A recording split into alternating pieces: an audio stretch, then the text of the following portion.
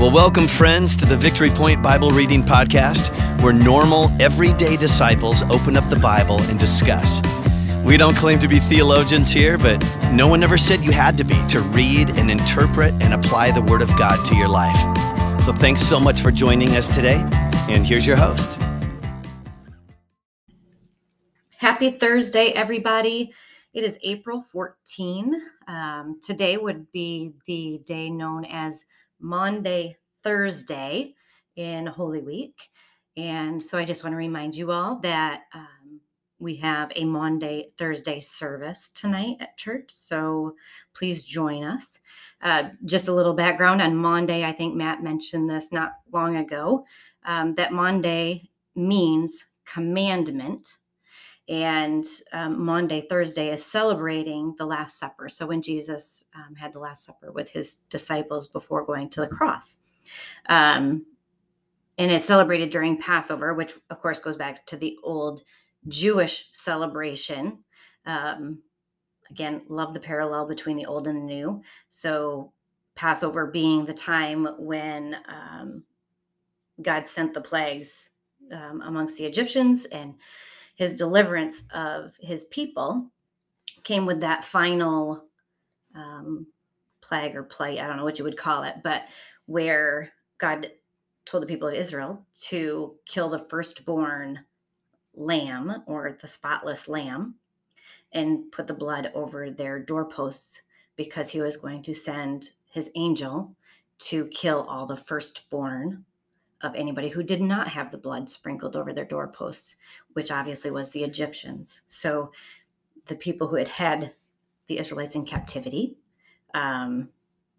obviously their firstborns were killed that night, and the Israelites were spared. And so the Egyptians then said, all right, we'll let you go. This is too much for us. Your God is crazy, I'm sure, is what they said. Get out of here. So anyway, I just like the parallel of Passover and then Jesus celebrating the Last Supper with his disciples at that time, the significance of the two together. Again, old covenant, new covenant thing. So anyway, I'm sure we'll hear more about that tonight at church. Please join us, all that can. But as we jump into Thursday on the podcast, we always mention something we're thankful for. So, Erica, what is it that you are thankful for? Oh, good morning. I am thankful for my beautiful family, Tim, Devin, and Anthony.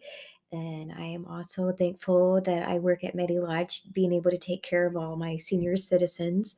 What great joy they bring me.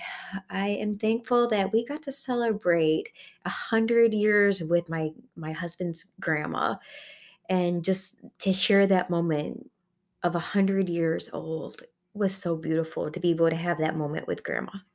Yeah, that's a blessing for sure. I love that thankfulness for that, because it's a long life, and hopefully a blessed life. And I'm sure she looks at it and sees all the beauty that has been bestowed upon her over those 100 years, being kids, grandkids, great-grandkids, and maybe even great-great-grandkids at this point. So that's awesome, a long life and a blessed life, and I'm glad you got that opportunity to share that. Yes, that's what I am thankful for this Happy Thursday. Well, awesome. So today, scripture lines up kind of perfectly, I think, with Holy Week again. So we're going to read from John 12, verses 1 through 11. And I'm going to read that today in the New Living Translation. This is a story of Jesus' anointing at Bethany. It says, 6 days before the Passover celebration began, Jesus arrived in Bethany, the home of Lazarus, the man he had raised from the dead. A dinner was prepared in Jesus' honor. Martha served, and Lazarus was among those who ate with them. Then Mary took a 12-ounce jar of expensive perfume made from essence of nard, and she anointed Jesus' feet with it, wiping his feet with her hair. The house was filled with the fragrance. But Judas Iscariot, the disciple who would soon betray him, said, "That perfume was worth a year's wages. It should have been sold and the money given to the poor." Not that he cared for the poor, he was a thief. And since he was in charge of the disciples' money, he often stole some for himself. Jesus replied, "Leave her alone. She did this in preparation for my burial. You will always have the poor among you, but you will not always have me." When all the people heard of Jesus' arrival, they flocked to see him and also to see Lazarus, the man Jesus had raised from the dead. Then the leading priests decided to kill Lazarus too, for it was because of him that many of the people had deserted them and believed in Jesus. So, Erica, as you read this story, what was something that stood out to you about it? What stood out to me is that it took that Jesus had to raise a dead man for them to even get their attention. That stood out to me so much. And then the other fact that stood out to me is that when Judas was criticizing Martha, who bought her perfume and poured it all over Jesus's feet, to me that is just humbling, and it's beautiful that she would find a gift so worthy that it is so expensive and worthy and to pour on Jesus's feet. That just really stood out to me. And what I loved the most about the story is in verse 7 when Jesus like stood up and said, "Hey, leave her alone. She's just preparing it for me." Like I could see God saying that in my, like I'm trying to picture as I close my eyes and as she's pouring this beautiful perfume on his feet and washing his feet with her hair, and just hearing Judas criticizing her. And he just stands up for us. And I can see our Jesus standing up for us all the time. And that's what he did because he wanted to, and that was his way to show love. And for her to use the expensive perfume on Jesus was just beautiful, because she could have, like Judas said, she could have sold it and made money off of it, but she decided to use her expensive perfume, as they called nard, on Jesus, is what stuck out on me the most. Yeah. And so that's what stuck out to me. Yeah, that's a lot of what I had as well. Just the image of Mary's devotion to Jesus, the absolute love for him. You know, Yeah. she's sitting at his feet, she's serving him. And then in contrast, Judas's devotion to himself, because he's labeled as The betrayer. Yeah. But then also apparently a thief. So he didn't just betray Jesus, but he was a thief Yes. before that. And so I think seeing those two in contrast, you know, Mary's devotion for Jesus, her love for him, and her sacrifice and service towards him, Judas's devotion to himself and his plans for how he would do the money, but he really wasn't going to give it to the poor. He was going to keep it for himself, or at least a good portion of it. And then we see Jesus rebuking Judas. Yeah. And defending Mary. Yes, because of Mary's goodness. Right. I mean, he saw the love she had for him. And he defends her. I think that's something that doesn't get lost on me, I guess. Like I love how Jesus in this story stands up for her, for a woman. Like that didn't happen in that day very often. No. Women were silenced a lot. Yes, women meant nothing. They were just to look pretty. Yeah. So the sheer fact that Jesus welcomed women into his ministry. Yeah. And he defended them. You know, he always defended the lowly, the ones who are outcast, the ones who are poor, the ones who were hurting. Those are the people that Jesus defends.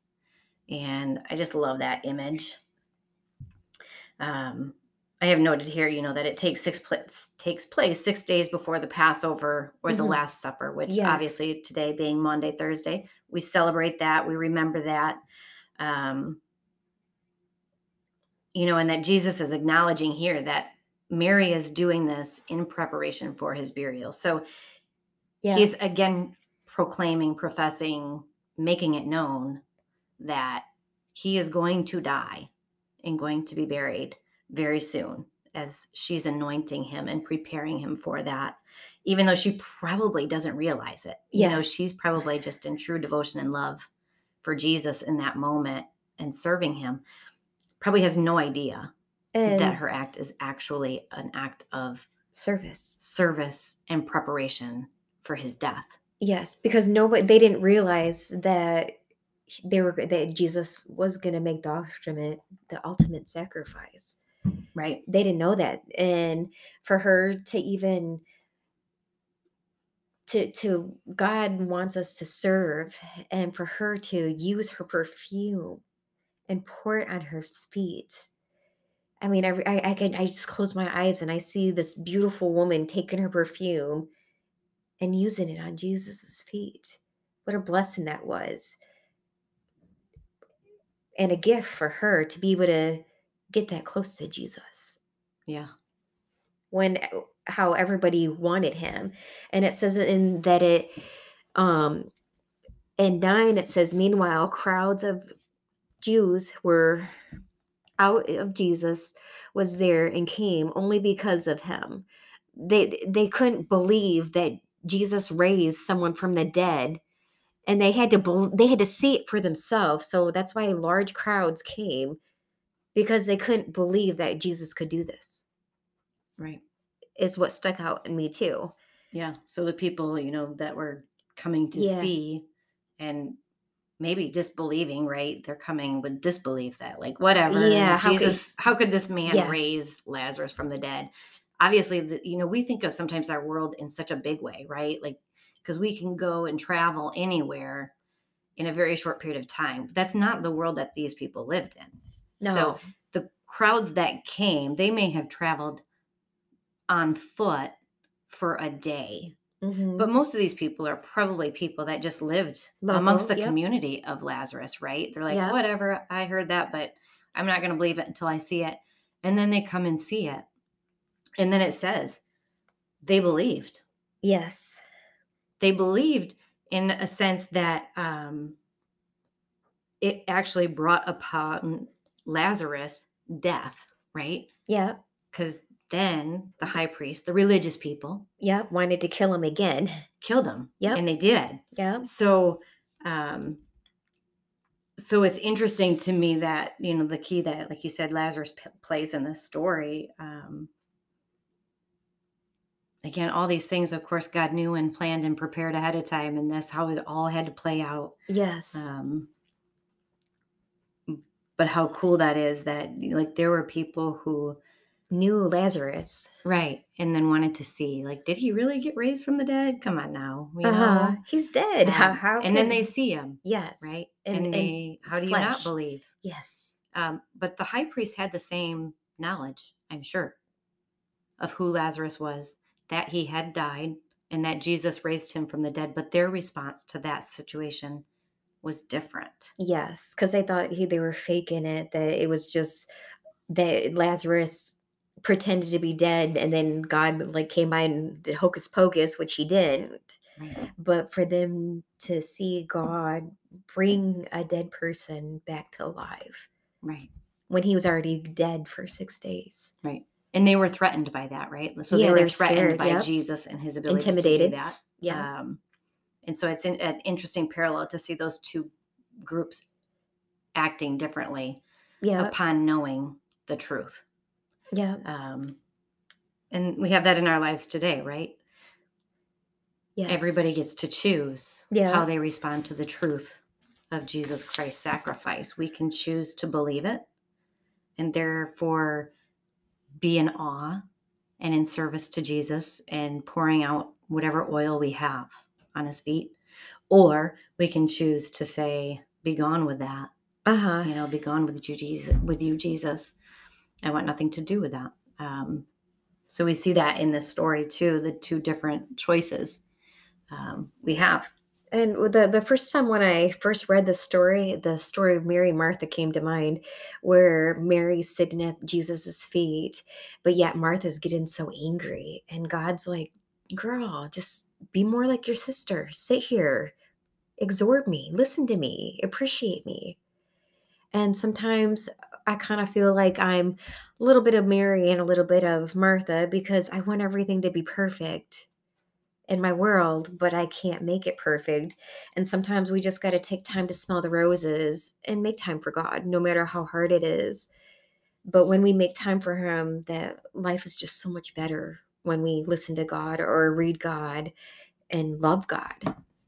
Yeah, those are good words. I share similarly with you the Mary Martha parts of me. Yeah. But in both of these stories, right? Both of those Yes. stories, Yes. Mary is praised Yes. And Martha, for her devotion yes, to God. to Jesus. Like she could not get enough of him. Yes. And Martha was so worried and consumed about trying to make things perfect. Right. So, And there's a place for both, but I think like Jesus makes it pretty clear what honors him. yes. And I think for us, we best listen. We Yes. best I agree. listen to God's defense of those who sit at the feet of Jesus, who wipe his feet. Yes, because And that's what he values. He wants all in or nothing. devotion, right? Yeah. He wants all of us All of us. Yep. And he wants us to sit at his feet.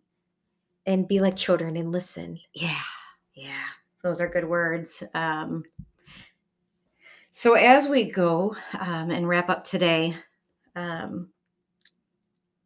just had written down a reminder that Jesus will defend you when your heart is set on him. So when you choose to sit at the feet of Jesus and to just pour out your heart and your love and affection for him, he will defend you. Yes, he will. There is nothing that can come against you when you're sitting at the feet of Jesus. Amen. So go forth with that today and just take time to sit at the feet of Jesus and join us tonight at church as we carry on the tradition and the commandment to celebrate the Last Supper as Jesus did with his disciples. So we will be back tomorrow on Friday for our last day. Looking forward to it. Have a great day. See ya. Goodbye. Well, thank you for joining us today for the Victory Point Bible Reading Podcast. We hope that today's conversation was helpful for you and encourages you in your daily walk with God. If you have any questions or thoughts to share with us, please email us at info@victorypoint.org. We would love to hear from you.